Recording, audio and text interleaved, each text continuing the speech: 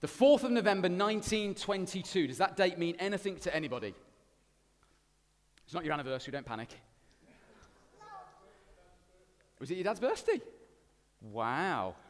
That's not the one I was going for, but if it's the right answer, then that's amazing. 4th of November, 1922, mean anything to anybody? It was the date, I'm surprised you don't know this, because it's so well known. It was the date that British archaeologist Howard Carter became the first person to enter the tomb of King Tutankhamun in over 3,000 years. And you're learning about that at school, which is why I found out about it. But Tutankhamun's burial chambers were found miraculously intact. I've got a picture of them. That's how they were discovered, completely untouched, with thousands of priceless golden objects and this golden coffin containing the mummy of the teenage king Tutankhamun. Carter arrived in Egypt in 1891. It was thought that most of the tombs had been discovered, but he was adamant that there was this other tomb, and there were many more tombs. And in the first years of the 20th century, he discovered so many more tombs in Egypt. And in 1922, on the 4th of November, he found some steps leading down to a doorway. And over 3 weeks, they excavated it and found another door. And after 3 weeks of doing this, digging through the sand and finding these stairs going down, they discovered and broke through into this tomb. Carter leaned in with a candle, and someone behind him called through and said, "Can you see anything?" And he replied, "Yes, wonderful things." And that's what he looked at. 2,000 years ago, there were two other people that looked into a tomb. They looked into a tomb and they saw wonderful things, things they never expected to see, things they would never see. They didn't see gold and jewels and a sarcophagus. In fact, what they saw was the lack of what they saw, because all they saw was some grave clothes that had been discarded. For the king that had been placed in this tomb was the greatest king, greater than Tutankhamun, greater than any other king. He is the King of Kings, and he wasn't there because today we celebrate that Jesus is alive. I'm going to convince you this morning that this is, the day we celebrate today, is the most significant day in the history of humanity. It transforms and changes absolutely everything. Let me read to you 1 Corinthians 15. Paul is writing to the church in Corinth. I'm just going to read two sections, verses 3 to 8, and then we'll jump down to verse 16. Paul writes this: "For I pass on to you as most important." Hear those words? Not just slightly important, not just mildly significant, but most important. "What I also received, that Christ died for our sins according to the Scriptures, that he was buried and he was risen on the third day according to the Scriptures." This isn't just a blip, a moment in history. This was something throughout the whole of Scripture pointing to this moment. And if you're in any doubt, then you need to know that he appeared to Cephas and then the 12. And if that's not enough, then he appeared to over 500 brothers and sisters at one time. Most of them are still alive, but some have fallen asleep. I love how Paul puts these little parentheses moments in to make it so real. And then he appeared to James. If you know James, the brother of Jesus, didn't believe who Jesus was. So he appeared to the doubters. He appeared to those that thought this wasn't possible, and to the apostles. Last of all, Paul talking about himself as to one born at the wrong time, he also appeared to me. Let's jump down to verse 16. See, God works through unlikely people and in ways that we wouldn't have thought possible. In verse 16, it says, "For if the dead are not raised, not even Christ has been raised. And if Christ has not been raised, then your faith is worthless, for you are still in your sins. Those then who have fallen asleep in Christ have also perished. If we have put our hope in Christ for this life only, we should be pitied more than anyone else. But as it is, Christ has been raised from the dead, the first fruits of those who have fallen asleep. For since death came through a man, the resurrection of the dead also comes through a man. For just as in Adam we all die, so also in Christ all will be made alive. But each in his own order. Christ, the first fruits. Afterwards, at his coming, those who belong to Christ. Then comes the end when he hands over the kingdom to God the Father, and he abolishes all rule and all authority and power. For he must reign until he puts all his enemies under his feet. The last enemy to be abolished is death, for God has put everything under his feet." Do you know what? Everybody wanted Jesus dead. devil wanted Jesus dead because darkness can't stand the light, so it will do its best to try and snuff it out. The Romans wanted Jesus dead. They saw him as a troublemaker who was going to try and stir up the crowd and could cause a riot. The Jewish leaders wanted Jesus dead. He claimed to be the one true king, and yet he undermined their authority. Even those closest to him were willing to betray him. Others walked away as he stood before a makeshift court on trumped-up charges, humiliated, flogged, led out among the mockers, despised, rejected, and crucified. Do you know there was no escape from crucifixion? You couldn't pretend to be dead in crucifixion. The Romans were masters of it. Thousands of people underwent the same torture, and it's not reported that a single one of them survived. And so we're in no doubt that Jesus was dead. And then he's taken from a cross, and placed into a tomb, and this big stone is rolled in front of it, and Roman guards stand in front of it. That was Friday. That's what we remember Friday as we did the walk of witness, as we gathered, and we remembered that day. But this is Sunday. Luke 24, 1-6. On the first day of the week, very early in the morning, they came to the tomb bringing spices that they had prepared. They expected to find someone dead, but what did they find? They found the stone rolled away from the tomb. They went in, but they did not find the body of the Lord Jesus. While they were perplexed about this, suddenly two men stood by them in dazzling cloths. So the women were terrified and bowed down to the ground. "Why are you looking for the living among the dead?" asked the man. "He's not here, but he has risen." You know, we're resurrection people. Church, can I encourage you, don't live among the dead, live among the living. Those that went to the tomb expected to find someone dead. They carried the spices. That's what they went around living. They were carrying these spices for the dead. We can walk around living as if we're among the dead, or we can choose to say, what this day represents, what this day means is that Jesus is alive, and we get to be resurrection people and live in life. Some Christians just need a little tickle. Just be reminded that we've got life. Tickle monster, come and get you. Just to remember what Jesus has done, because that moment changes everything. The cross, the resurrection, what Paul calls most important. Whatever you deem to be important, what's most important is that Jesus died, Jesus was buried, and Jesus has risen again. That's what Paul calls most important. In fact, it takes up a third of Matthew, chapters 21-28, a third of Mark, chapters 11-16, a quarter of Luke, chapters 19-24, and over half of John, chapters 12-20. You know, Jesus' teaching is incredible. Jesus' miracles are phenomenal. His life was perfect and something to be marveled at. But it's this moment that we remember today. It's this moment that saves us. Without this moment, we might still well have people around the world that are following and seeking to live like this guy Jesus that lived 2,000 years ago. That might well happen, but we would have no hope. We would be dead in our error and our wrong. We would be lost without what we celebrate today. It's because of this moment, everything changes. The empty tomb, 3 things I'm going to share in the next few moments. The empty tomb means that we are forgiven. Don't ever let that become something that you do not marvel at. The empty tomb means that we're forgiven. 1 Corinthians 15, verse 17, it says, "If Christ has not been raised, your faith is worthless. You are still in your sins." You know, there's an ancient Jewish myth set around the time of Israel wandering in the wilderness. And they worshipped God with this portable traveling tent called a tabernacle. And around this tent was said to be posts that they put in the ground.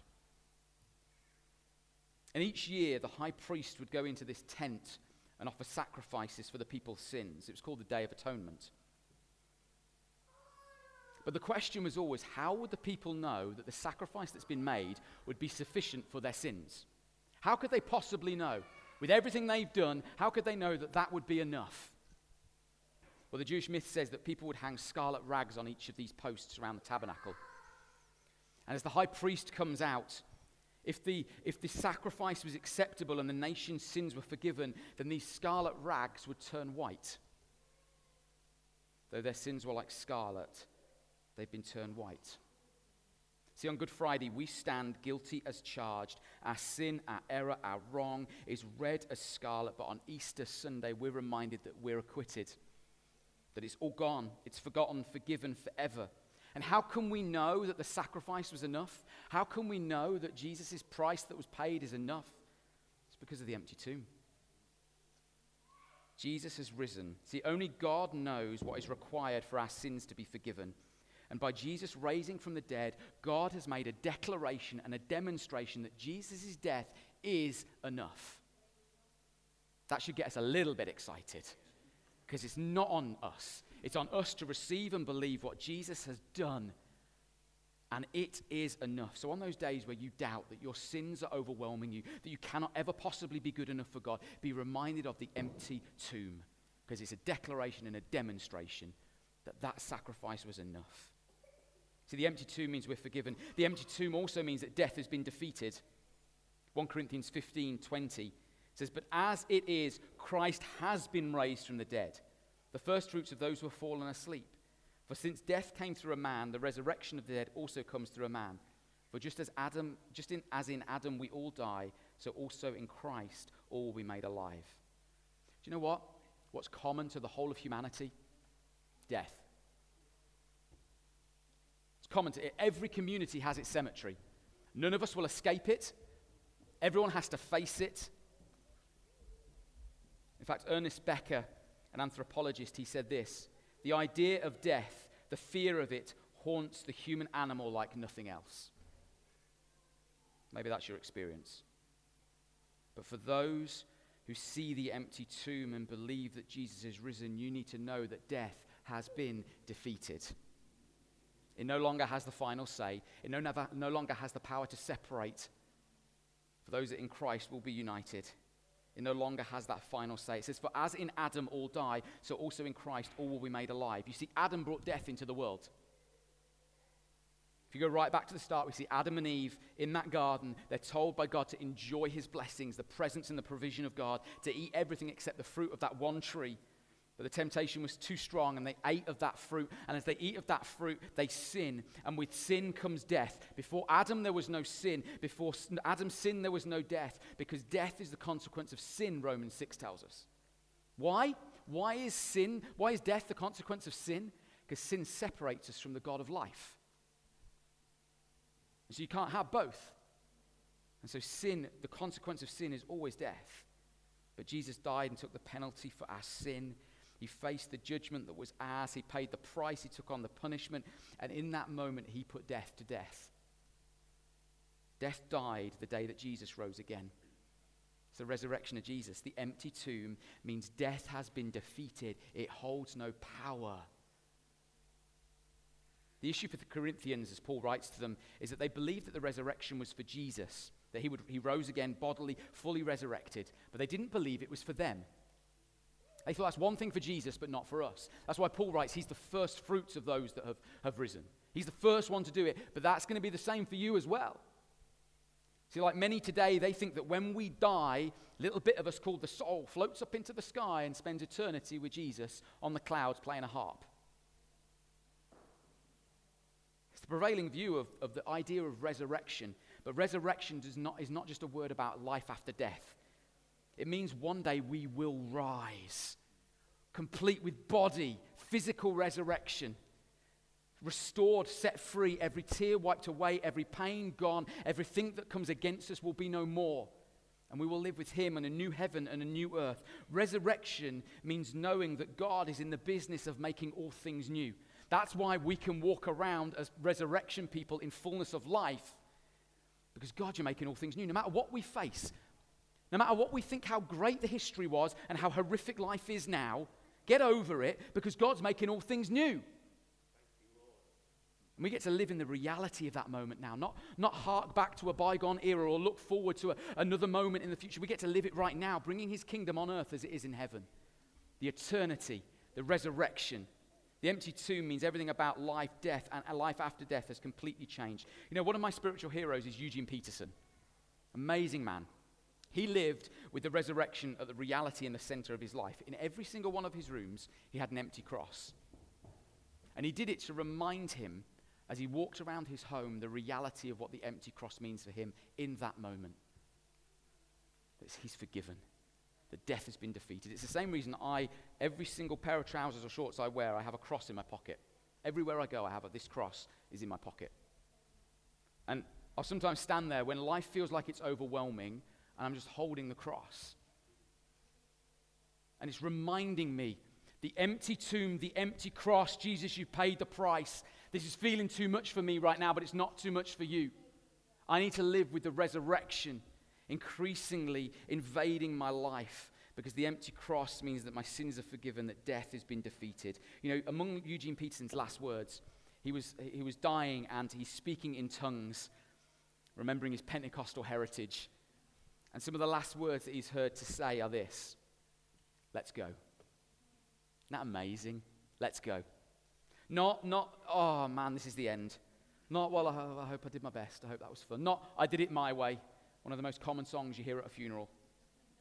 But let's go. Let's go. Because he knew the reality of the resurrection was that life is just about to start. Because it means my sins are forgiven. It means death has been defeated. He did not fear the death that he faced because he knew what the resurrection meant. The resurrection means we can take Jesus at his word. The resurrection means that our sins are fully paid for at the cross. The resurrection means that Jesus takes our place and it was sufficient. The resurrection means eternity starts right now. Let's live in it. The resurrection means those who trust in Jesus will rise again with him. The resurrection means that God is in complete control. And the resurrection means that Jesus is Lord over death and Lord of life. It's the resurrection. 1 Corinthians 15, I'm ending here, verse 26, says, the last enemy to be abolished is death, for God has put everything under his feet. See, the empty tomb means we're forgiven. The empty tomb means death has been defeated. And finally, the empty tomb means Jesus is Lord. God has put everything under his feet. Now, I'm not a fan of feet. I don't trust feet. They look a bit weird. They spend all day in socks. They get sweaty and fluffy. I'm not some people, if you like feet, you have your thing and enjoy feet, but they're just a bit weird for me. My feet look weird as well. Like my second toe's bigger than my first. I look at it and think, I'm not sure. I just don't like you. But feet are so significant. Feet in the biblical picture is an image of authority. If you look at ancient art, you will see the gods are depicted with their feet on the kings. The kings have got their feet on the governing authorities, and the governing authorities have got their feet on the people. Because it was a symbol of rule and power. Whoever was beneath your feet was under your authority. And everything, that's what Paul says, everything has been placed under the feet of Jesus. Under the feet of the one who took the towel and washed the feet of his disciples. What a moment. The one who has all authority sits beneath the feet of those that he calls to go. I'm sure that's a sermon for another day. Death is under his feet. The devil is under his feet. Everything. The feet that wise man knelt before.